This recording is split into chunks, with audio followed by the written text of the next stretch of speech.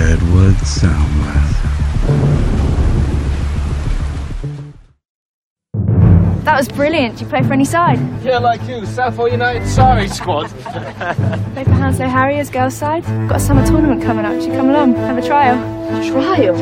Think I'm good enough? Watched you a couple of times. You gotten really good. I'm joining a girls' team. Huh? They want me to play in proper matches. The coach said I could go far. Jasiputta, now that your sister has got engaged, it's different. You know how people talk. I don't want you running around half naked in front of men, huh? Look how dark you've become, playing in the sun. But Mom, I'm really good. What family will want a daughter-in-law who can run around kicking football all day but can't make round chapatis? I don't want this shame on my family. That's it. No more football. Just your mother is right.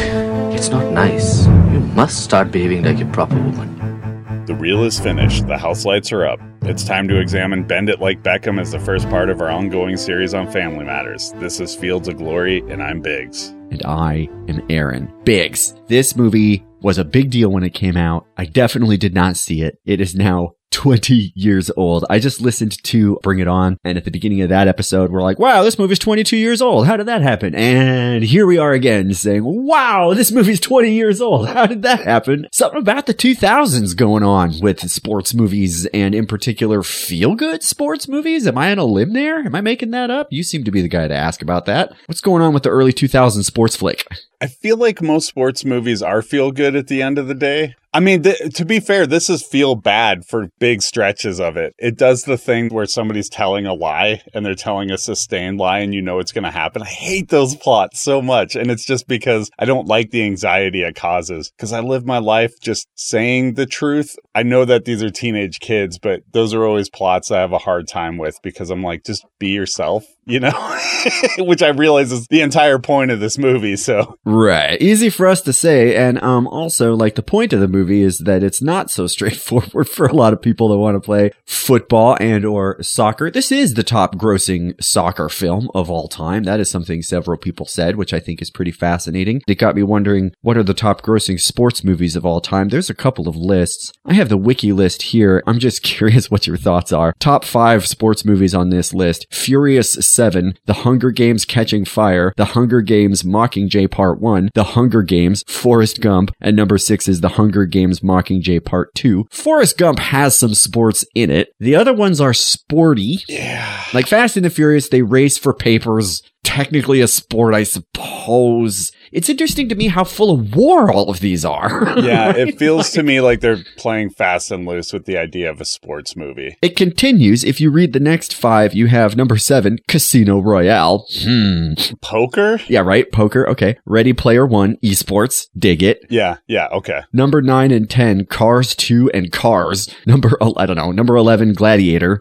You have to go all the way down to number 17 to find the 2010 Karate Kid, which made $359 million. I'm pretty sure that this isn't adjusting for inflation. I guarantee it's not. It feels wrong to me. Rocky 1976, $225 million is all the way down at 35. I found other lists where it was first. Yeah, the idea that the Jaden Smith movie was more successful than the Karate Kid original, to me, that just speaks like we did not adjust our numbers. What's pretty cool is if you watch closely at the beginning of Bend It Like Beckham, you see a bunch of dudes banging around in a park being silly and idiots, and 2 of them do the crane kick pose. And I'm like, hey, there it is. We talked about that on this show. So this cost between $3.5 to $6 million to make. Opening weekend, 161.5 thousand. It's not good. Worldwide gross, 76.5 million. Pretty good. As Americans, we are jerks when we look at stuff, because we will look at the domestic gross and pretend like that matters. It doesn't matter to movie companies. I almost sent you a list today where they were comparing movies, and it compared Rocky's domestic gross to everyone else's worldwide gross. I'm like, that's not fair. These companies, especially around the 2000s going forward, do not care about domestic versus worldwide. Right. The press cares. Nobody else cares. Just put it in the bank and we're happy about it. Does not matter where it comes from. I mean, China is the second biggest market. If you make something that looks like an absolute bomb here and it goes off on China, that's when you get those sequels where you're like, how did they make a sequel to this? I thought it was a bomb. And it's because you heard the domestic gross. You did not hear the worldwide worldwide gross. Right. Worldwide gross, it walks away with a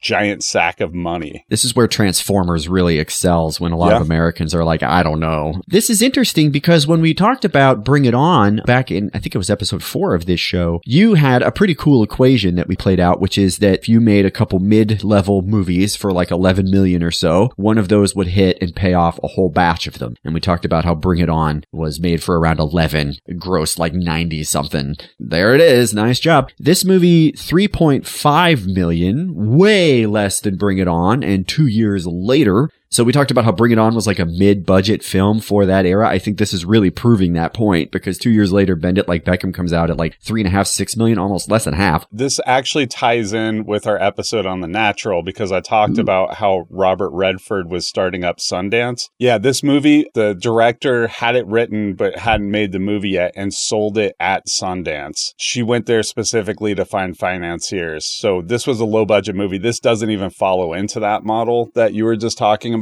This is like the independent model. We talk about Brother from Another Planet in my 103 class, and we talk about how John Sayles spent like, at least $300,000 of the $800,000 budget was his own money. And that is a low budget movie at $800,000. This is $3 million. And if you watch these movies, like, you can see the differences, I think. Although Bend It Like Beckham holds up. Yeah. Like 20 years later, this movie, I think, ages pretty well. Again, I said I had not seen it. I did enjoy it. I think this is a wholesome movie, is what the contemporary audience would call this, but it's not a Hallmark movie. Loved this way more than Rudy. I told you, I think that this character is far more sympathetic than Rudy, even though she is fake. So is the Rudy of the movie. We talked about that. You said that you kind of had some problems with this, and I just want to get those up top before we go to the tail of the tape. I said it felt like something was missing from this movie. I sent you some lit maybe that clarified it. You want to touch on that real quick? I'm a big plot guy. Plot is the most important thing to me, like the writing of the thing. Did you accomplish what you set out to write? I thought that I was sitting down to watch a movie about lesbians, and I kept seeing all sorts of little signs that this was a movie about lesbians. For example, our protagonist looking at a girl in the locker room, like looking at her breasts, which that scene just doesn't make sense now. And it's because when it got picked up, the company that picked it up basically axed the lesbian plot line. So she left strings of it in, but it makes it really uneven. And to me, if you have to axe it, leave it subtle and leave it in there, and then just cut the love story altogether. But instead, they created this love story with the coach, which is problematic in all sorts of ways. It really left me upset with this movie, to be honest. And I didn't like out and out hate the movie, but I hated that. The lit in particular, we'll touch on it later, I'm sure, is called Lesbians in the House, Female Queerness in Bend It Like Beckham and Chutney Popcorn. It's by Anita Rajendran from New Cinema's Journal of Contemporary Film. 2012 is when that was published. Yeah, she talks about exactly this, and she says that the consolation prize is that this movie continues to be a kind of inspiration for what she calls the perverse spectator. The perverse spectator is a specific kind of viewer. This term she links to Jeanette Stager's formulation of a viewer who tries to see themselves in a movie that may not be written for them. And in this, it's interesting because for gay and queer folks to watch this movie, Tony has some presence, and the article talks a little bit about how they put that experience on a safe off to the margins gay man, and they have little bits of it. But these folks would agree, they think that throughout the movie, you can still see that gaze. And the fact that it isn't open speaks to their experience of having to keep it closeted. And obviously, we will talk at the end about how important this movie was when it came out for individuals, particularly women soccer players, particularly women soccer players of color, particularly South Asian women soccer players. They saw themselves in a movie that they never would have expected to see. And there are so many cool drops that we'll get to that are like, wow, that is amazing. And that is obviously what we want and come to expect in 2022. Yes. For its time, we will say, apologizing for bigotry of the past, right? This is predictable, but at the same time, there's enough of it in there for people to see themselves. I do think it feels like a huge disappointment. I agree that that's not in there. Kind of, again, evoked our conversation in Bring It On, where we talked about how that movie at this particular time in history was trying to speak to homophobia, but doing it in kind of homophobic ways. This article that we're talking about says that Bend It Like Beckham is able to laugh at Mrs. Paxton's homophobia, even as it confirms confirms that she was right after all. Good Indian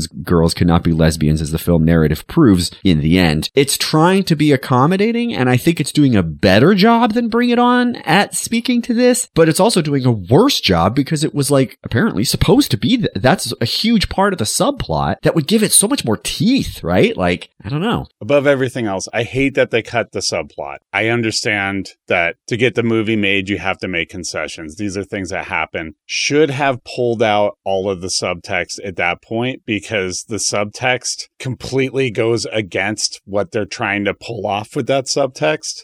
It just bothers me, man. Like, you get this girl who's so clearly lesbian, who's like looking at her teammates, who keeps hearing the same thing over and over again, where like people are questioning her sexuality and it's all about like a choice. And then when you pull it away, you're right. Like, it absolutely affirms what they're saying, which is like, you can't be lesbian because you're an Indian girl. Being somebody who's related to somebody who's having a lot of problems coming out to other family members right now, it just rubs me a wrong way even harder because like I see how hard it is for them. And to watch a movie like this that seems to say like, just go back in the closet, even if that's not what they're intending to do, it just really, really bothers me to my core. Yeah, there's another one we'll touch on, multiculturalism, gender, and Bend It Like Beckham. This is Gamal Abdel Shahid and Nathan Kalaman Lamb. This is in Social Inclusion from 2014 is when that came out.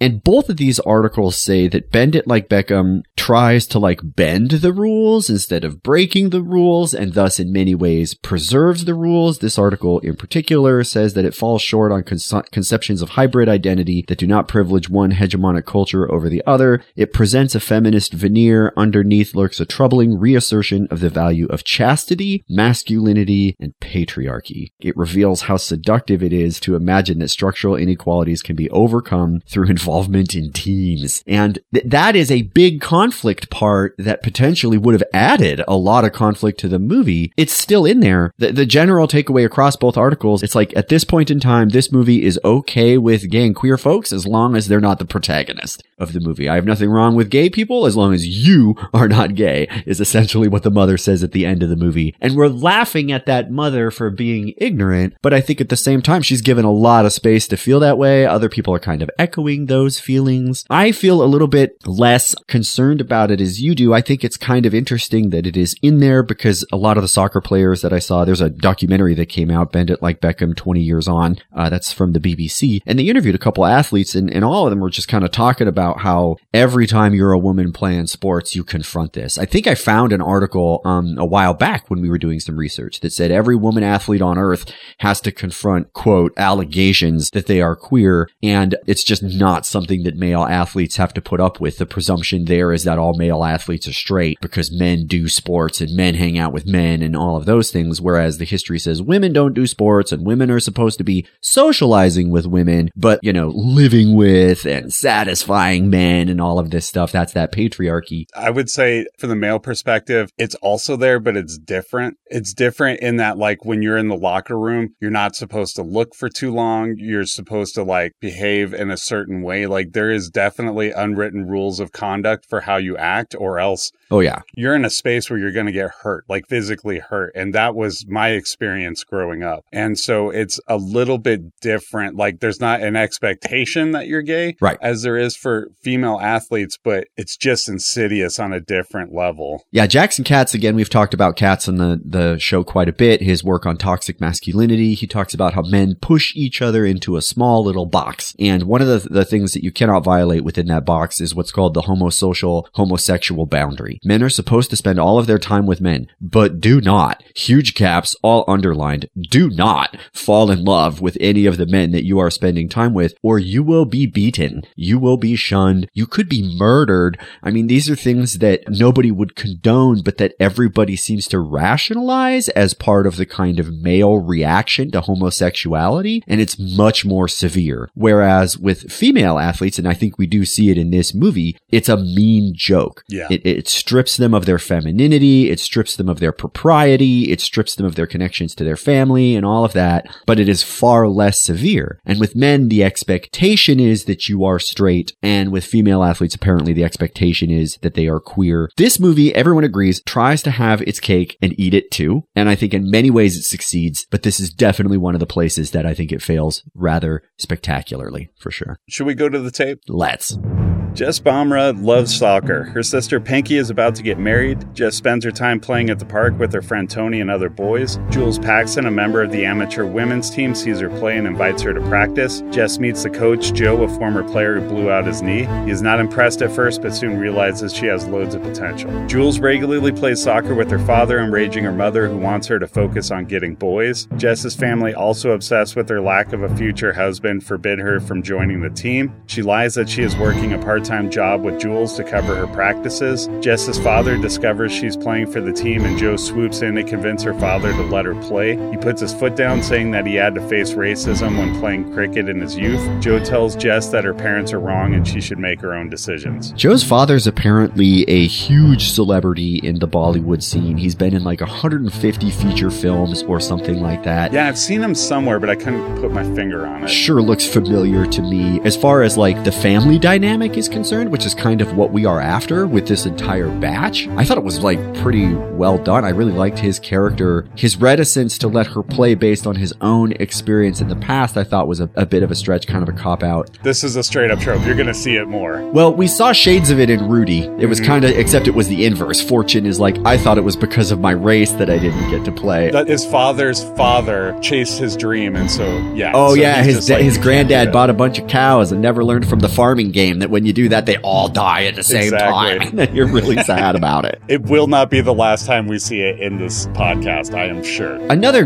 just glaring discrepancy before we continue the tape. When it comes to men playing sports, it's typically a way to get the girl. When it comes to women playing the sport, it is like men are not going to like you if you play the sport. It's just a terrible double standard there. Jules and Jess bond over their crushes for Joe. Later, Pinky covers for Jess as they travel to Germany to play a match. Jess misses the penalty kick and they lose the game. They go out clubbing afterwards and Jules sees Jess and Joe nearly kiss. Jules feels betrayed. Jess's parents see her in a newspaper photo taken at the match. The bus returns with Jules storming off the bus and Jess awkwardly seeing her parents waiting for her. Later, Jess unsuccessfully tries to talk it out with Jules at her house. Jules' mother overhears parts of the conversation and thinks they're in a lesbian relationship. Jess's father goes to one of the games. She has a slur thrown at her by an opponent. She's penalized for retaliating. Joe balls her out in the locker room. She runs out and chases her, telling her that the coach has to hold everyone accountable. She begins to cry and he holds her just as her father finds her. Joe informs Jess and Jules that the championship match will have a scout from America in attendance, but it is held on the same day as Pinky's wedding. Jess decides to give up soccer and goes to the ceremony. Just before the half point of the game, Jess's father tells her to go to the match so that she will be as happy as her sister. The team is down by 1 when Jess arrives. They rally and win the game with a free kick. The scout offers Jess and Jules scholarships to Santa Clara University. Jess returns to the wedding. Jules and her mother follow. Jules' mom accuses them of being lesbian. Her daughter forces her into the car and angrily tells her that they're friends. Jess is afraid to tell her parents about the scholarship. Tony, who is closeted, tells them that they are to be married, but only if she chooses what college she wants to go to. Jess bats the lie aside and tells the truth. Jess's father decides that he doesn't want her to suffer like he did from quitting cricket and approves. Jess informs Joe of the events but denies him a kiss. She decides that her parents wouldn't be able to handle her moving to America and dating a white man. Jess and Jules go to the airport and leave and see David Beckham, their idol, just as Joe confesses his feelings for Jess. They kiss in the background. At the close of the movie, Pinky is pregnant and Jess's father is playing cricket with Joe. She tells him that he doesn't know what it's like to be called a Paki, and he's like, I do know what it's like, apparently because he's Irish. And I'm like, dude, you don't though. You just don't though. Don't say that. Don't say that. I got what he was getting at, that the Irish are being discriminated against in Great Britain. I just don't know the situation well enough to even comment on it. It's the same general thing, but it's different specifics, right? It's not the same as when a person of color tells a white person that they've experienced racism, and a white person is like, I'm persecuted too, because she's talking in particular about the ways that India and Pakistan relate, Yes. and how Britain will just like lump them all together and say you're all the same. And that's like pretty violating for a lot of people within that particular context. If you know your history between those countries, we're trying to empathize. We're offering sympathy. It's just not the same. There's better solutions there. I do think that he can tell her not to get a red card, not to lose her head and all of that without pretending that he knows what she's going through. Let me ask a question, because the writer is of the same descent as the character. She also directed the movie, right? Gurinder Chadha, yeah. Do you think that she's making a point about overall bigotry, or do you just think that she's putting it from the character's point of view and the character doesn't totally understand, but they just go through it because it's a subtle way to talk about it? It's hard to say. I feel like the audience is not equipped to know the difference, and the movie definitely does not give you the difference. I felt like it was the movie pulling for Joe at that point. I did too, but I'm just asking you because I often think about who's holding the pen, and in this particular case, it's not a white person holding the pen, so it's interesting. This is the first time we've run into that. I think you see it in the form of the insult that is thrown, and her immediate reaction to that, and her anger in reaction to that, and her despondency at the end in the reaction to that. We are used to seeing black folks experience racial trauma on film. It's one of the only forms that their stories will take. We're told again and again and again. We're used to seeing trauma and violence against women on film again and again and again. This is a very particular contour of that kind of racialized oppression that we do not see very often. And so to that extent, giving it some kind of visibility, that is where I think she's really stepping in. But at the end of the day, whether it is written in or just shot this way, I do feel like the movie is like, Joe's right. He's got a point. He's been there, and she doesn't provide any pushback for it. None of that. The parents are there at the airport, but they don't see Joe and Jess kiss. She's like, we'll explain this to them when we get back. Somehow they missed that. Santa Clara, California showing up here at the end of this movie. Once again, California being the place that we're trying to go. It's funny because they talk about how America has the women's league and they really want to go there and play. And everything I read now is like, the women's super league that we have right now is way stronger than the American league. So now all the Americans are going to Britain to play.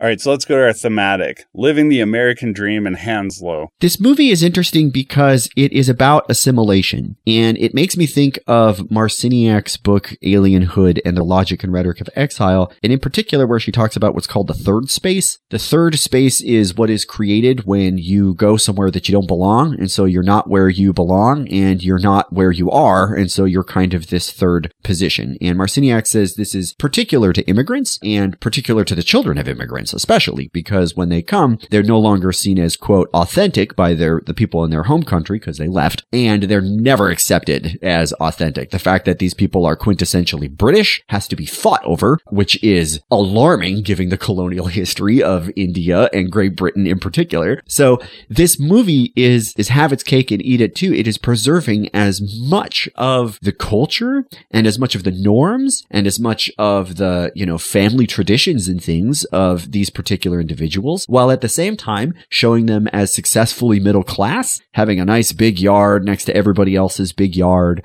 doing quite a bit of shopping. There's quite a bit of shopping in this movie. They're also, really, really worried about their kids like fitting in to like the community that is there. I think to me, these articles are kind of talking about how this movie ultimately just reverts back to this like kind of base expectation of what it means to be British while it's trying to like open the boundaries. Several people that were interviewed are like, they wanted to transform what it means to be British. And in many ways, they think the movie succeeds. But at the same time, if you look now at the soccer teams over there, there's just not a lot of South Asian women on the teams. The racism in this movie is still prevalent. So I don't know how much it succeeded. What do you think about this line? You're looking at these children who are trying to integrate in with British society, but also honor their families. And it seems like again and again and again, the answer is to be more British. Or traditionally Punjabi. You can be like strictly traditionally Punjabi, living within those strict guidelines, or be British. Those are your choices. And we see this in American cinema a lot too. This isn't unique to Great Britain before everybody kind of turns their noses because we see movies like like, for example, Godfather and Godfather 2 on the AFI Top 100 list. Yeah. A lot of this is about how the second generation handles the first generation that came over and like how they've handled integrating into America, but also are looked at as an other. And like, that's just core to the movie. That's the experience of an immigrant, is you grab things when you come over that are familiar because you're completely uprooting yourself from your roots. And then all of a sudden your children want to be a lot more like the people around you. And there's always a push and pull there, you know, like we see that time and time again. Marciniak talks about the laudatory transnationalist, the good alien, the good immigrant. And it's essentially someone that stands in line and that believes in most of the values of the places that they're going, that accepts and justifies the security state. Is her dad a police officer? He's wearing some kind of uniform looking badge that to me linked him to the security state. And that did too also make me think of Marciniak. This movie is not made by outsiders. Like multiple people that were interviewed in that documentary talked about how the gaze of this movie is not a white person looking at Indian culture. This was a group of people that made a movie about what it's like to be Indian in Britain, and they put out casting calls to local communities, and the local community showed up in spades, and the wedding ceremonies and all of this. Like, none of that is ham-fisted. It all feels like legitimately celebratory. I don't know if it's authentic or not. Who knows anything about that? But the point is that Not it does us. not. Right? Yeah. Talk about positionality here. The movie and the people that are interviewed try really hard to not ham-fist that, and at the same time, it's trying really, really, really hard to focus on what it means to be British. And before we get too far from the opportunity, it means you have to say in it. I don't know how this word works. Sometimes it sounds like isn't it? No, Mum, I want my trolley more fitted. That's the style, isn't it? And other times it's used in ways that just don't make sense. Mum!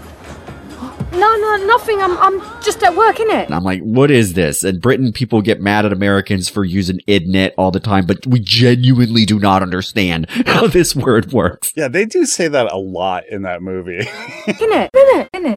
And at interesting times that just make less sense than isn't it? Just thought they went with my hair, innit? One other note worth making about this, Valerie Carr and the documentary spoke to the fact that this was made 1 year after 9/11. And when you look at the American imaginary, Sikhs from India, who, by the way, are not Muslim, this movie is very clear about that, they get lumped in with all of that bigotry that follows after 9/11. Valerie Carr has a whole documentary series about Sikhs that were shot and harassed, Sikh temples shot up and things like that, because people conflate them with the Taliban because they wear turbans. Just ignorance abounds here.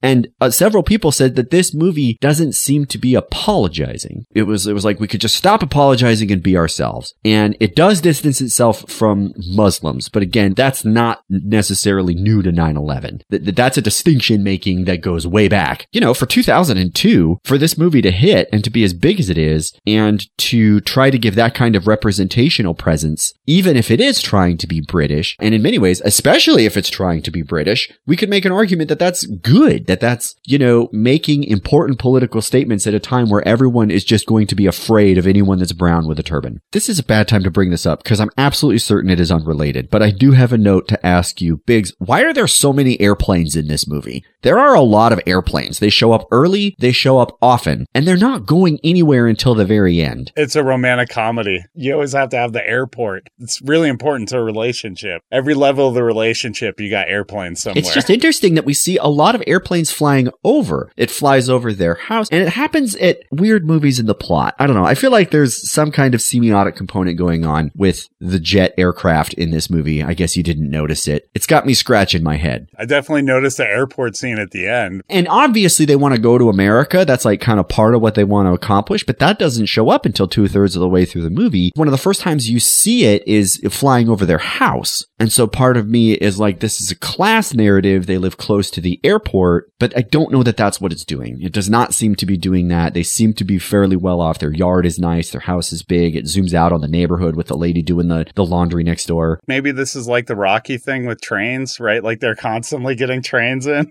Maybe that speaks for hard scrabble.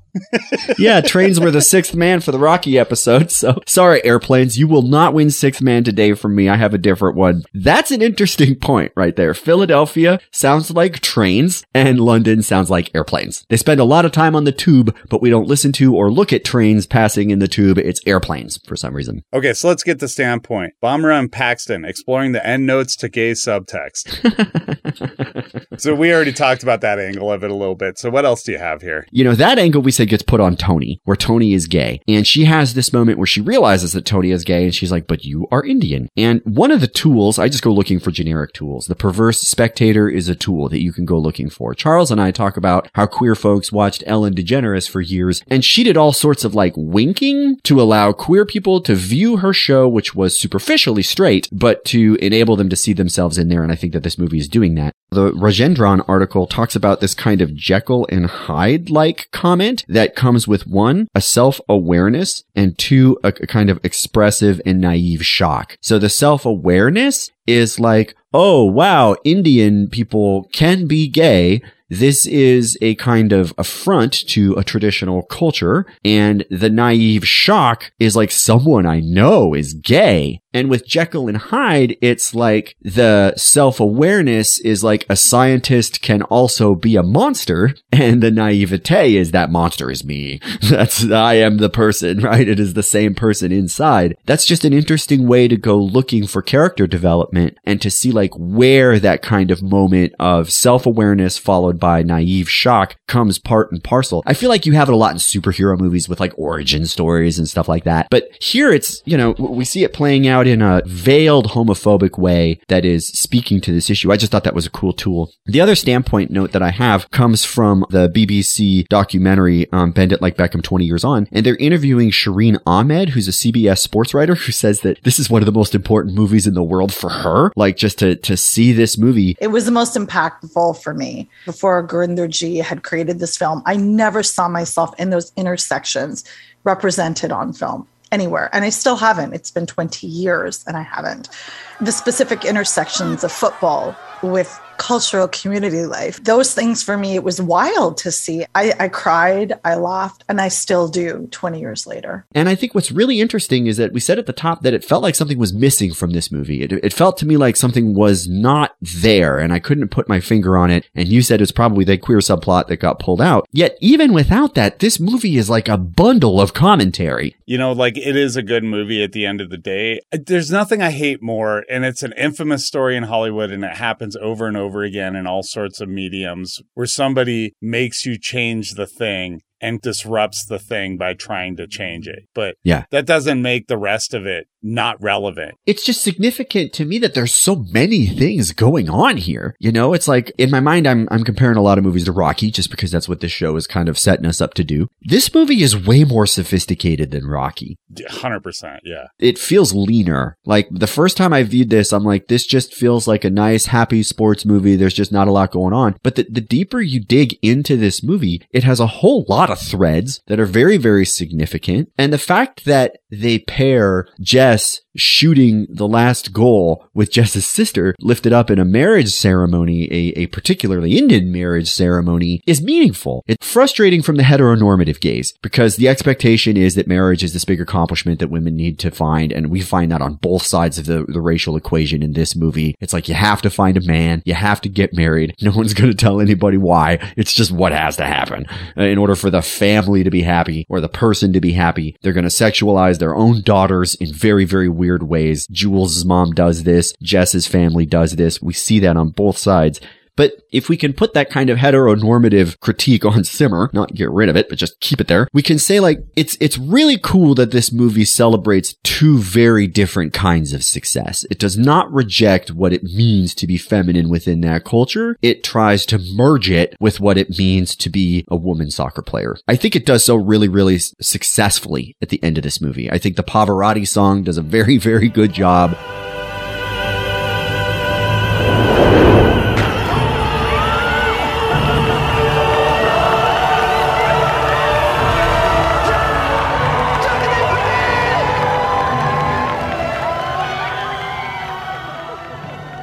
And also the way that they are kind of putting the images of her family in her vision. So at the very beginning of this movie opens with her imagining that she's on like a TV, taking a cross from Beckham and heading it into the goal. And all the sportscasters are talking. And then her mom shows up and yells at them for talking about her daughter on TV. Legitimately funny the way they're looking at the camera, like, who invited this person to come on? Just not the interview we would want. But that's like a fantasy in her mind. And then we see it again at the very end when they're all standing there instead of the other teammates in the opposing team. They're like telling her, you can't make this goal. You can't make this goal. And the way that the music is celebrating her taking that shot at the same time that her daughter is being elevated into her status, I just thought that was cool. When we look at Rocky and Adrian's relationship, not good. Not good. It is creepy and weird and wrong in all ways. I continue to laugh at your note about the screenwriting at the end of Rocky. How someone sat down and wrote on a screenplay, Rocky, Adrian, Adrian, Rocky, Rocky, Adrian, Adrian, Rocky, and it just goes back and forth. And I laugh every time I think about that now because it is so basic and so stupid. And yet when you have the music and the camera and the crowd,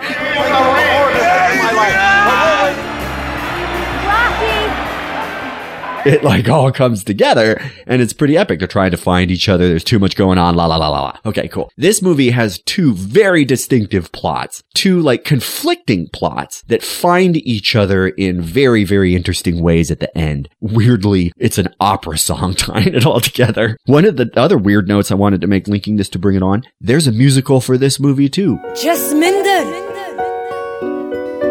remember who you are. It came out in 2015. The director says it's really, really cool. There's a fun interview with the director where she's like, the more the music plays into the story, the more the culture that she's trying to represent shows up. So that was kind of interesting to me. I watched a couple clips of it. It seemed a little too on the nose. It's a little bit of Punjab, a little bit UK. Sometimes with musicals, you run into the problem where it's like, we are singing out loud the things that are happening, and it's just way too literal. And I kind of took that from this. Okay, so let's do excitement. Bamra bounces from the big day to bounce back in big game. They kind of yada, yada, yada, a lot of the excitement here. There's like a wedding, and then she's running back, and then she's changing clothes, and then everybody's like trying to get her in the game. Is it Jules that scores the tying goal? Yes. And then scores the winning goal with that scene you were talking about. And then all her teammates are like helping her get dressed for the wedding, and they're trying to help her get back to the wedding. So weirdly, the game feels a little unimportant in this. And I know it's the point is the game, but it feels like the wedding is the more important part. And so it's like the teammates pulling together to try and get her there, them being offered a scholarship. All of these other things feel like they're more important in the game. The game weirdly feels like a footnote to all the action going on in the scene. It's interesting that there are a lot of montages throughout this movie, and they are all pretty much focused on the women athletes training and showing us, you know, what they go through when they train. And they're all really good. It's all worth watching. It's all very, very interesting.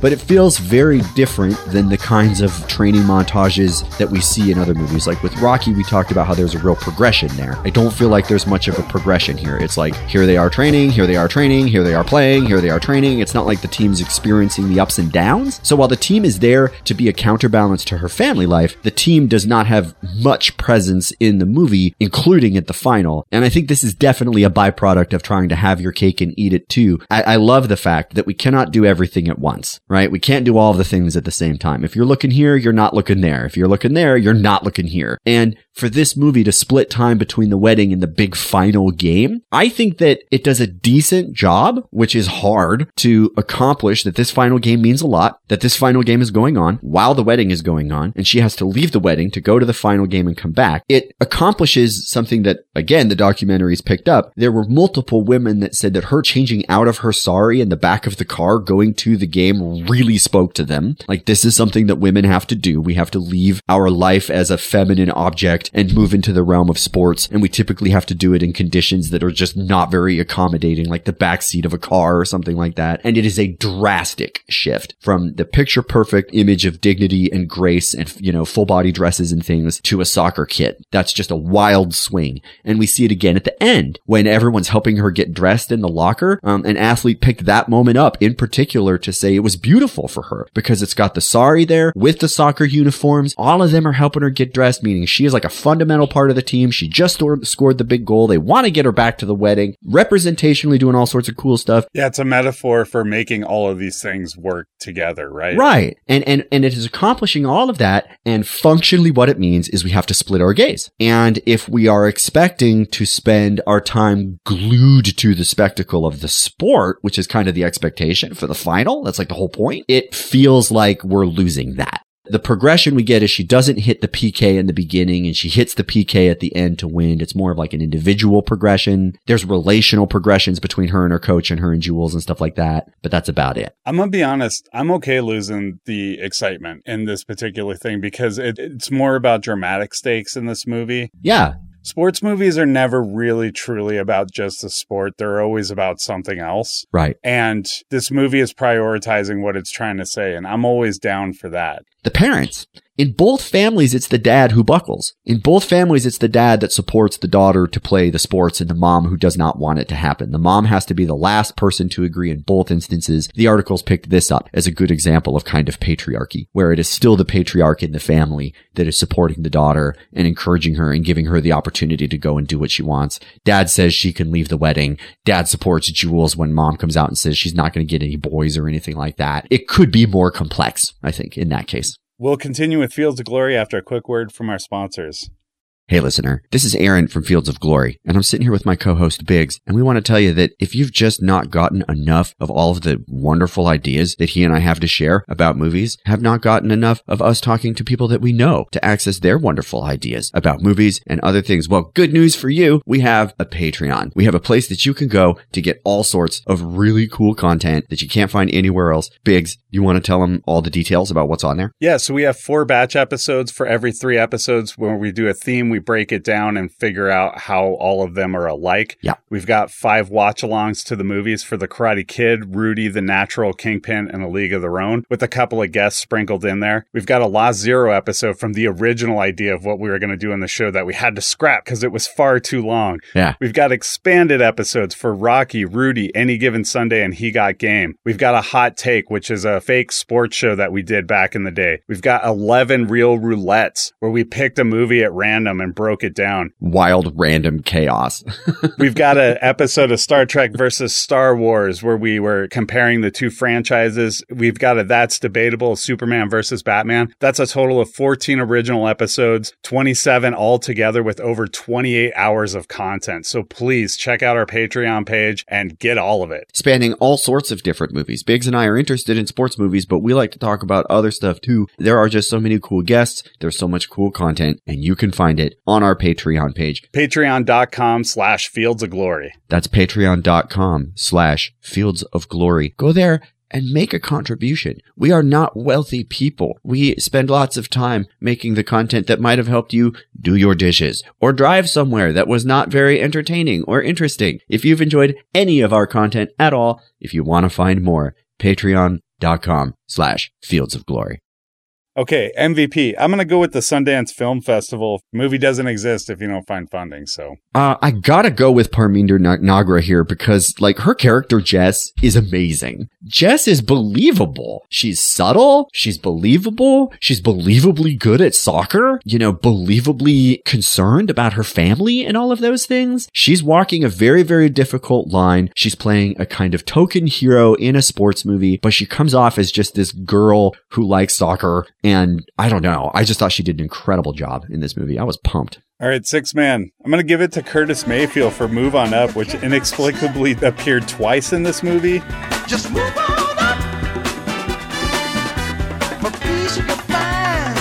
Even if it doesn't quite work with the rest of the soundtrack, I can always use more hand drumming. Dude, I love Curtis Mayfield. Well, I put that the 6th man for the movie is Joe, but I don't like Joe. Joe's character is framed as your typical coach, your typical guy. He decides to pass up on the assistant coaching job to become the coach of the women's team. He's instrumental. He's integral. And honestly, I'm giving it to him for the scene where he's standing there waiting for her to show up, and then she shows up, and then he has to drive the van to the airport. As a former debate coach, I have driven so many many goddamn vans in my life, and it is always to get the team from here to there. And if you're not doing it, we're not going. I don't like Joe, but I'm giving him that 6-man award. The Billy Zabka Most Outstanding Villain Award. Jules' mom for the tired plot point that's often repeated in the late 90s to the 2010s of thinking someone is not straight to cook up a bunch of bigoted jokes while still trying to have the air of progressivism when the character is rebuked for it. The way she has to backtrack, she does it at least twice, and both times are legitimately funny, where she's like, no, I'm okay with it, just not if you're the person that we're talking about. Yeah, the villain, I'm just going to go with just straight up sexism. It's just sexism. Like, women athletes are absolutely awesome. They are as capable, if not more capable, than many, even potentially most male athletes. The idea that men are better at sports privileges the physical strength nonsense that we associate with masculinity, which is potentially genetic, but also deeply cultural. And if we imagine generations of women being raised to play sports as if it's the most natural thing in the world, then I don't know that we would have those discrepancies. And also, worth pointing out, soccer, football, basketball, does not matter. Some of the greatest players of all time were not very big, were not very strong, because sports are not just brute strength. They are always about more than that. The fact that women's sports have to fight for everything and get nothing. Women athletes get paid nothing. Megan Rapinoe, who is a gold medal winner, gets paid less than the president of my university. Just not okay. That's not okay. She is a legend in women's soccer. It sucks. I'm just going to rant about that here at the end and say that all you big sports nuts out there, if you don't know your favorite women's team or your favorite women's player or the greatest women's player from your city, you're no kind of sports fan. You're just a sexist. Black Monday. Joe, you negged Jess. Then you built her up and took her clubbing. You tried to kiss her, causing a fracture in your team. You tried to kiss her again and she refused, telling you it would destroy a relationship with her parents. Then you show up to kiss her again, literally behind her parents' backs. Get out of my office. Don't try and force a kiss on any of my staff on the way out. Why didn't her parents see them kissing at the airport? Beckham. Yeah, Beckham. Okay, fair enough. The first one I understand, like, Jess comes out of that club really drunk. I felt like she was making the move there, but if he's kissing her in that instance, it's unconscionable. Definitely shouldn't be doing that. But in all cases, coaches, don't kiss your athletes. Don't do it. Well, we'll be back next week continuing our block on family matters with a league of their own. But coming up next, Joe Rogan nags a group of frat girls until they eat a bucket of worms covered in Worcester sauce. Fear Factor, coming up next. Or you could watch literally anything else. Definitely, Gary. I think we finally found the missing piece of the jigsaw. And the best thing is, she's not even reached her peak yet. Okay, thanks, John. Well, we're joined in the studio now by Jessie's mother, Mrs. Bamra. Mrs. Bamra, you must be very proud of your daughter. Not at all. She shouldn't be running around with all these men showing her bare legs to 70,000 people.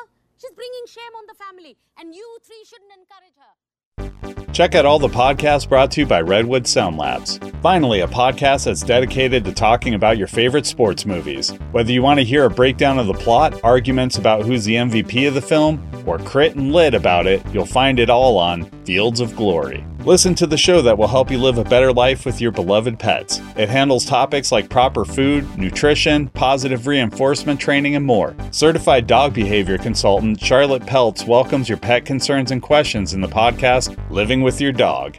Zach and Matt are two horror movie enthusiasts of varying experience discussing horror movies through the scope of content, context, and comedy. They'll hit on the good ones and the classics, but they're really excited for the bad ones. Listen to Watch No Evil. Charles is a Purple Heart recipient and cinematographer. Aaron is a professor and critical cultural scholar. Together they explore the narrative, effective, and production politics of war cinema on the Real War Project. That's REEL, War Project.